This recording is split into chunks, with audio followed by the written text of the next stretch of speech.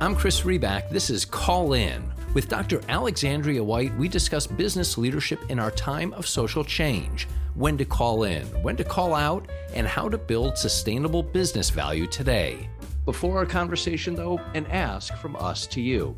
We hope you like these call-in conversations, and if so, we'd appreciate if you'd take a moment, go to wherever you listen to podcasts, and if you're so moved, leave a 5-star review. The ratings really matter. They go a long way to helping other people find the podcast. Our show is brought to you by Clayton Dubilier and Rice, which is committed to a more diverse and inclusive future. Let's call in. Dr. Alexandria White is off this week, and joining me today as co-host is Diane Flynn. Chris, thanks for joining. Thrilled to have you on the podcast. My pleasure. Happy to be here. Excellent. And we are joined today by Diane Flynn, who's filling in for Dr. Alexandria White, who couldn't join us today. Chris, let's start with just your background, if we could, and your role at Arizona State University. How did you get here? And what specifically drew you to ASU? I'm assuming it goes beyond just the opportunity to have the Sun Devil as your mascot. Yeah, there we go. Forks up. There we go, ladies and gentlemen. But yes, I've had a really wonderful, eclectic road. If you were a kid of a certain era, you saw that great Santa Claus special that had those Toys of Misfit Island. I've had the Toys of Misfit Island journey in a wonderful way, a truly American journey. I played football at a high school in Texas, won a state championship in Plano, was a good student athlete, went to the United States Air Force Academy, where I had success as a student athlete and won a Rhodes Scholarship to Oxford as a young lieutenant. Did my master's and my doctorate, I flew choppers in the Air Force, transitioned to intelligence, and then I went to the corporate world, spent time at Bristol Myers Squibb and subsequently General Electric. In between there, went to Harvard Business School, which was a lot of fun, like my colleague here, Diane, as well. I'm an alum as well of HBS. And then I had a real epiphany moment when I was serving in Afghanistan. September 11, 2003, I landed in Afghanistan. It was 20 years ago. I landed in Afghanistan running human intelligence operations, overt collection for then General Austin, now Secretary Austin, Defense. And when I finished my tour of duty, I thought, well, I'm going to General Electric as a junior exec, but I really want to do something where I'm giving back again. Maybe go back in the military, maybe go to nonprofit. I went to higher education. Worked at the University of Oklahoma as a vice president for strategy and leadership. Then I ran 2 college universities, Hampton-Sydney College in Virginia for almost 7, Robert Morris University in Pittsburgh for 6. And then I was in conversations about either staying at Robert Morris or going someplace else, rekindled my relationship with Michael Crow, the president of Arizona State University, and thought about all the great things Chris and I was doing at Robert Morris and Hampton-Sydney College and the University of Oklahoma, but to do it at scale. Arizona State University has a $5.2 billion operating budget, 180,000 students, 350,000 learners that are non-degree seeking. So we could just largest education partner for most of the major technology companies. We could just do some things at a scale that I was excited about doing them. So that's why I came out to Arizona State about 18 months ago. Well, you played high school ball in Texas. I've heard that. I've heard that they play high school football in Texas. Yeah, they do. And we certainly could have a whole other conversation about Arizona State in particular and the transformation that has occurred there. When you talk about doing things at scale, I am aware from other reading that I've done, there is stuff going on at Arizona State that people really ought to know about. That's my way to get you back as a guest in the future. Sure. We'll talk about your diversity of experience in a moment, because that range that you just rattled off obviously is ridiculous, right? Nobody has that range of diversity of experience. I am the Forrest Gump of educators. Run, Chris, run. I was going to say, keep running. But can I talk first about the word diversity? What does it mean today? I mean, we're talking with you just months after the Supreme Court decision on affirmative action in college admissions, just days after the Wall Street Journal, you may have seen it, released its diversity rankings on universities. What struck Diane and me as we were talking about this conversation with you, on the one hand, the Supreme Court decision seemed to reflect the increasing pushback among some around the importance or desire for lack of importance of weighting diversity. On the other hand, the journal and others are looking at diversity as a measure to rank a university's strength. So which is it? How should we think about, talk about, and act on diversity in a university setting, or for that matter, a corporate setting? Well, it's a very important question, and it's not just about race, but race is part of this. And as Ralph Ellison, who wrote The Invisible Man, says, you talk about race, it gets complicated. And America's history is complicated, and how we deal with differences is complicated, yet important. So what we do know is that we can't get around it. We can talk about it differently. We can use different phraseology, but whether it be gender, whether it be race, whether it be differently able, whether it be ethnic origin, we have to talk about this. We have to figure out the ways to reconcile this in the 21st century going forward.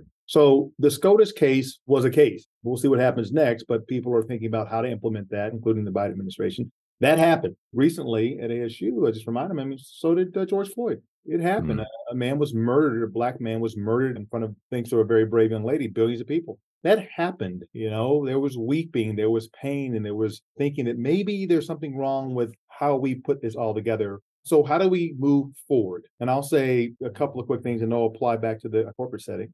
And that is at Arizona State, which is a particular institution, but has an interesting approach I think is relevant. We judge ourselves through our charter by whom we include rather than whom we exclude in their success and their outcomes. So whereas Harvard, and I'm on the board of overseers at Harvard, where different types of institution, they have about a 3 to 4% acceptance rate.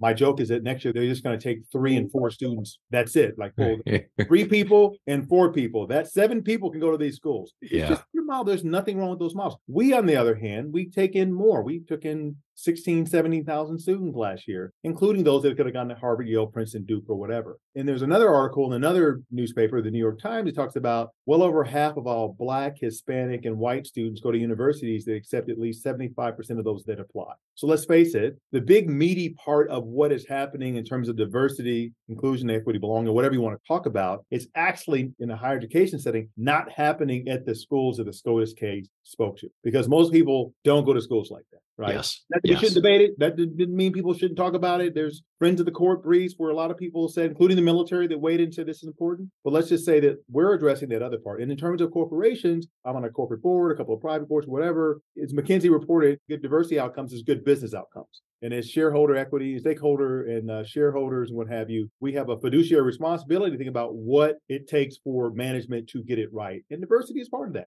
And so I think that there's still room for this conversation that is in another inning, but the game's still going on. Follow up on corporate, because the space that I operate in is primarily helping companies attract, promote, and retain women and diverse talent. And so we have been putting on leadership programs, mentorship programs, special things for these talent pools. How do you see this Supreme Court ruling impacting that? I know some of our clients are starting to say, well, we can't do these just for women anymore. What advice would you give, whether I guess it's educational institution or the corporate world? Well, I would say this. I'm not a lawyer. And even if I were a lawyer, most lawyers say, I'm not that type of lawyer. So I'm not making a legal rendition. I'm not giving sort of you the ASU line. I'm only saying that if you are in business, you have certain objectives, goals, things that you're trying to achieve. You need to do everything you can as a fiduciary to achieve those goals and ends. No matter what happened a few weeks ago in the court case, your ability, to your point, Diane, to retain and grow and bring in talent, that hasn't changed. So you're going to do it differently. But if you don't do it, you're going to lose. You're going to lose the talented people that are in those groups, but also you're going to lose majority people that still care about this issue in a way. Now, how it's manifests itself, how the program looks like, how the training looks like, maybe it's going to change. But you know what? Think about any important function that's happening in society today, civil society, whether it be teaching, whether it be, I was watching a documentary on PBS about Ford making automobiles. Do we do anything the same way we did it 10 years ago? Heck, even 5 years ago. But look what's happened with AI. This is another management, leadership, governance challenge to get to something we think is important. And I think that human fulfillment and capital growth and human capital growth and development is important. I think that people, whether it be a woman, whether it be a person of color, they might experience that different than a majority person. And it's the step function is how you do that. And we have to come up with ways to do that that don't run afoul in the higher education sector, run afoul of the law. That's important. I know that business people are thinking, I get ahead of this or whatever, but they have to do something because, again, it's not the how it's done, but the what is important. This is important work. I can imagine having a company that didn't have the best talent develop the best way to achieve its end game and just took all that off the table because of a Supreme Court case. That would not be spot on. That would be wrong. Are there one or two things that you think would have the biggest impact in developing some of this more diverse talent? Well, I think that Eisner said years ago when he was at Disney, he says the fish stinks from the head down if you're not careful. So leadership matters and communication matters. I think that when, especially line managers, nothing at all against my HR managers who do amazing yeoman's work. When leaders in an organization, especially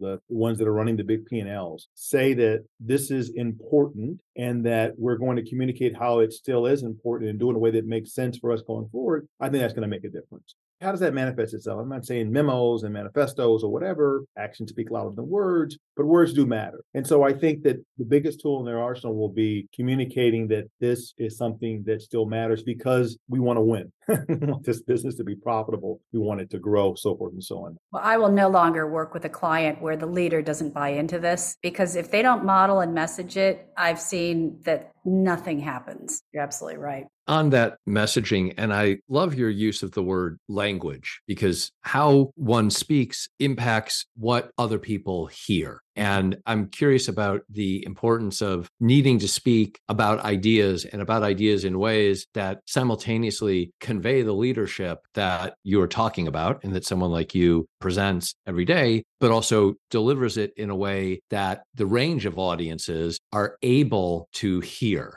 And what's making me think about that is going back to that diverse series of experiences in your background. And I'm curious, I realize not all of us have experiences as diverse as yours. Not all experiences need to be as diverse as yours. But if you feel like diverse experience helps generate diverse thinking, or at least an openness to diverse thought, how do you encourage or enable diverse experiences for students? And what advice might you have for a corporate CEO about advancing the same goals in the corporate world? Well, let me go back to mindset first, and I'll go into some things that are more concrete. And I ever talk about leadership, and I talk about one thing about effective and efficient communication, which is speaking to express rather than to impress. So know your audience and speak in a way that doesn't get them going like this. You've got your arms folded and a look on your face Yes. like, talk to the hand because I'm not listening. I would say the other thing I talk about in my talk is about the leaders are empathetic. They have the ability to put themselves in other people's shoes. And what you described about me personally having a set of diverse experiences. And one of the things you didn't note is that I grew up in a community. My dad was an Army officer for several years, very mixed community. When he got out, I went to a very mixed community. Then I went to a very African-American community, then back to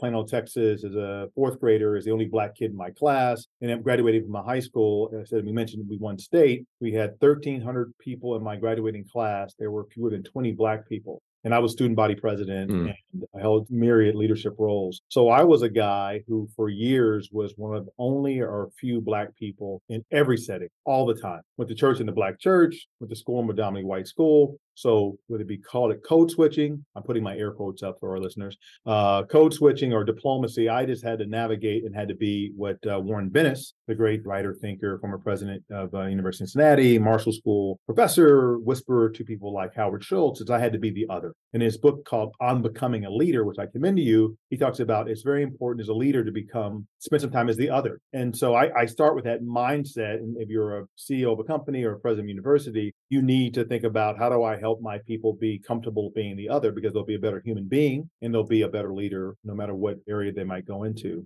At Arizona State University, as big as we are, we have myriad programs, whether it be study abroad. We have 13,000 international students. We have 158 countries. We have as many Jewish students or Muslim students as any university in the country. We are an MSI, a minority serving and a Hispanic serving institution, which means we graduate 30% of our class are Hispanic. If we were a historically Black college university, we'd be number 8 or 9. So we created a diverse environment where people navigate with a set of values, some from the nation, some from our university, some from their homes, that allows them to have to bump into that. And that's what we've been able to do in a university setting. Back to the corporate side, I am a fan of ERGs. When they're quite often led by or co-led by a majority person who really wants to do it, not just checking off a box. I'm a fan of them when the top leadership does it. When I was at GE years ago, first it was Jack Welch and it was Jeff Immelt.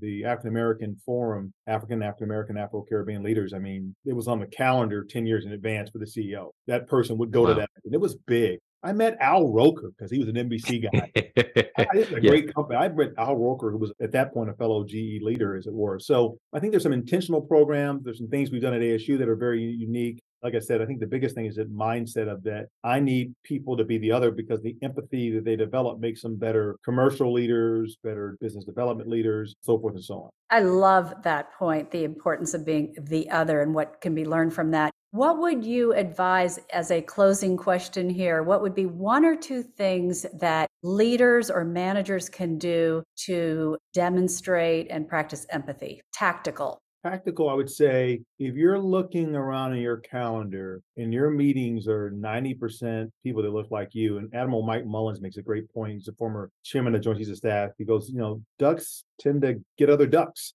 I went to this school, you went to that school. Come on, man. If you start looking at your calendar and most of your meetings are with people that look just like you, have the same background, the same pedigree, then you need to put a little chlorine in that gene pool and think about, how can I find a way, professionally and personally, just to get other vantage points? Because you're going to be better, because you're just going to be better. Even if you don't change anything, you're like, at least I saw another vantage point. So I would say the intentionality of who you sort of associate with. And then the last thing is just books are good, whether they're on tape or whatever. There's some great literature out there about understanding the human condition. That's why I love literature so much. A lot of my friends that are clinicians now, they spend a lot of time in what we call the medical humanities. It's like understanding that Black woman when she presents to you with a case, and many times there's a bias that says Black women can take more pain. I think Serena Williams talked about this. Black women have a difficult time. This has been empirically proven, right? That when they're talking to a doctor, especially a doctor didn't look like them, and they say it hurts, they're like, no, it doesn't hurt. I'm not listening to you. It really doesn't hurt, right? So it's not only doctors that fall into that. There are other people. So if you're not doing things that are intentionally like, so you're not in your library reading literature, growing your capacity to kind of see other and what have you, then I think you're in a bad way. So look at your calendar, read some really good books, whether they be fiction or nonfiction. Think about being the other. I think that's all useful, directionally useful. You just quoted Admiral Mullen as part of the importance of being the other and having that understanding. I know you heard as well at an event that I had the privilege of attending that you and Diane were at, Admiral McRaven reminding all of us that a shepherd should smell like his sheep. Which is not to say, just to be clear, you do not smell like a sheep. You smell and look and act like a leader. And thank you. My thanks to Diane for joining us today and filling in for Dr. White. And Chris, thank you so much for taking the time to talk with us about these topics. My pleasure. Thank you for your time, and I wish you all the best. Thank you, Chris.